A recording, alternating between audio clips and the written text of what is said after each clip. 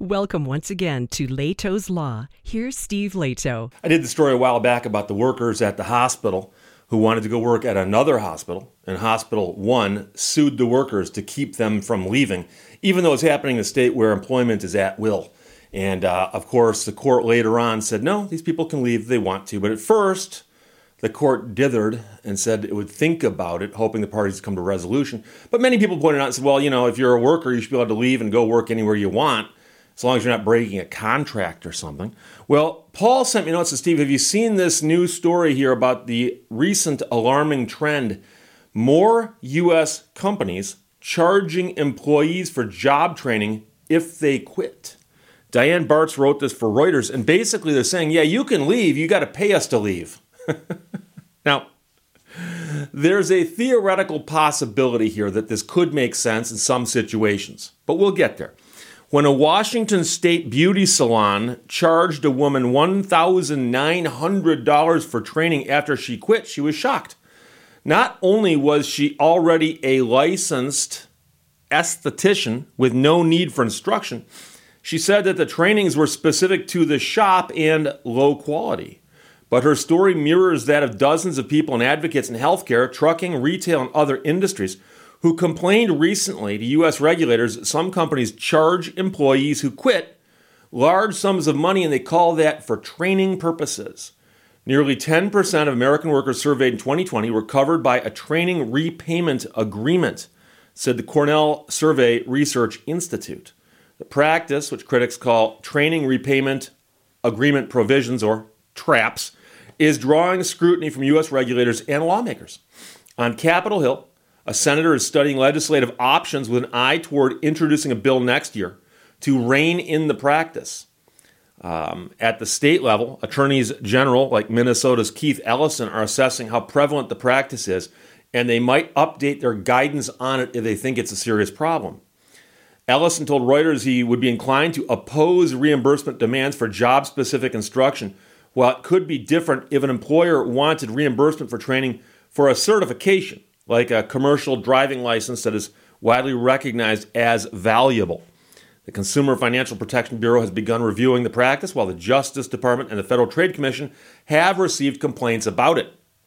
The use of training agreements is growing even though unemployment is low, which presumably gives workers more power, said Jonathan Harris, who teaches at the Loyola Law School in Los Angeles.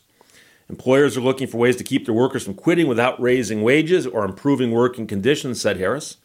The CFPB, which announced in June it was looking into the agreements, has begun to focus on how they may prevent even skilled employees with years of schooling, like nurses, from finding new, better jobs. And according to CFPB officials, that's what's going on, but they could not give their name because they're not authorized to speak on the record. We've heard from workers and worker organizations that the products may be restricting worker mobility, and the products here is the TRAPs. TRAPs have been around in a small way since the late 1980s, primarily in high-wage positions where workers receive valuable training. But in recent years, the agreements have become more widespread, according to Harris, who's the professor at Loyola. One critic of the CFPB effort was the National Federation of Independent Business, or the NFIB, who said the issue is outside the agency's authority because it was unrelated to consumer financial products and services. Some state governments have authority to regulate employer-driven debt. CFPB should defer to those governments which are closer to the people of the states than the CFPB, it said. Now, the woman we mentioned at the beginning said she was happy when she was hired by a salon near Seattle in August 21. But she soon found that before she could provide services for clients and earn money, she was required to attend trainings on such things as sugaring to remove unwanted hair and lash and brow maintenance.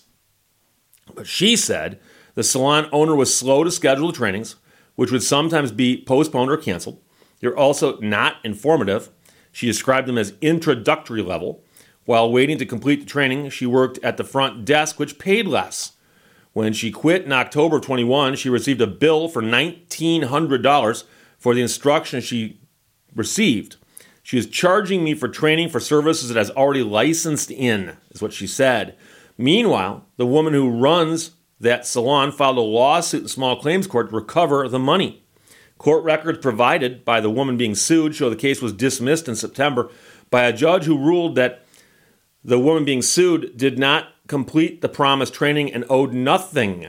Meanwhile, the woman who owns the place declined requests for comment. In comments to the CFPB, the National Nurses United said they did a survey that found that the agreements are increasingly ubiquitous in the healthcare sector, with new nurses often affected. The survey found that 589 of the 1,698 nurses surveyed were required to take training programs, and 326 of them were required to pay the employers if they left before a certain time. That is, repay them the money that was supposedly spent on the training. Many nurses said they were not told about the training repayment requirement before beginning work, and that classroom instruction often repeated what they had already learned in school.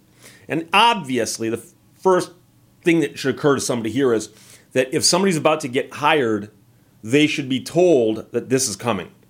In other words, you can't hire somebody, have them working there, and then say, oh, by the way, you've got to take this training here if you want to continue working. And if you leave, we're going to sue you to get the money back unless you pay it back to us. The International Brotherhood of Teamsters said in comments that training repayment demands were particularly egregious in commercial trucking.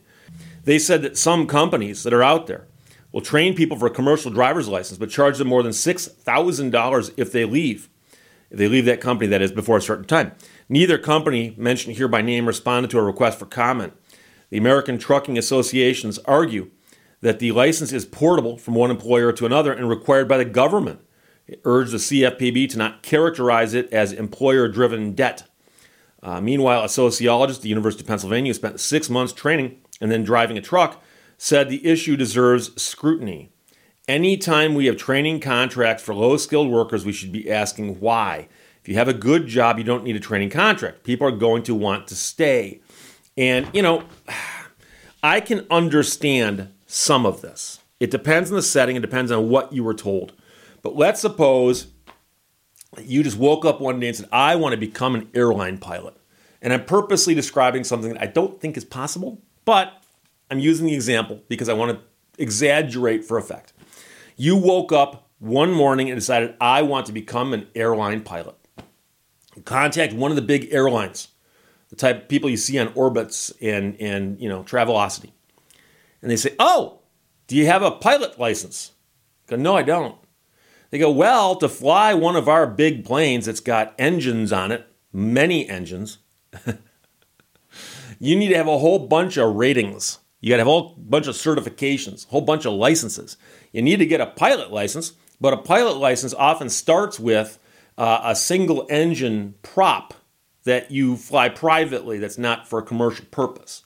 And then you work your way up this ladder of all these certifications and you wind up with a commercial multi-engine jet rating. Okay?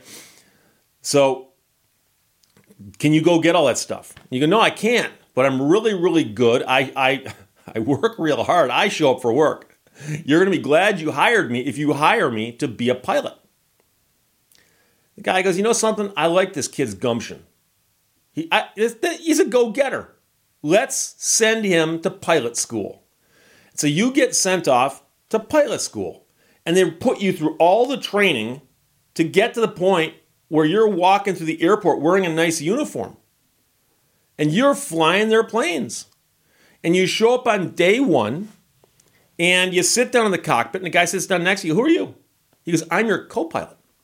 You go, I didn't want to have a co-pilot. I thought I was going to get to fly these planes by myself. Can I? Really? I got to share? So at the end of this flight, I call up my boss and I go, hey, dude, you know something? It ain't for me. I'm out of here. Sorry. Now, you'd understand that if they sunk all this time and effort and money into training me, that it might make sense that I'll stick around for a little while after I've gotten that training. That might make sense. But it's also training that would have cost me a fortune to get on my own. And so if you are going to give me that training on the understanding that I'm going to bring that training to you as an employee, I think that does make sense. But of course, the situation I described is somebody with zero skills in that industry being trained to have all the skills necessary to work in that industry. Okay? So that to me would make sense. But on the other hand, when somebody already knows how to do something, they show up at work, they've been hired, and they're told, oh, by the way, we've got training as to how we do things here. You've got to take this training.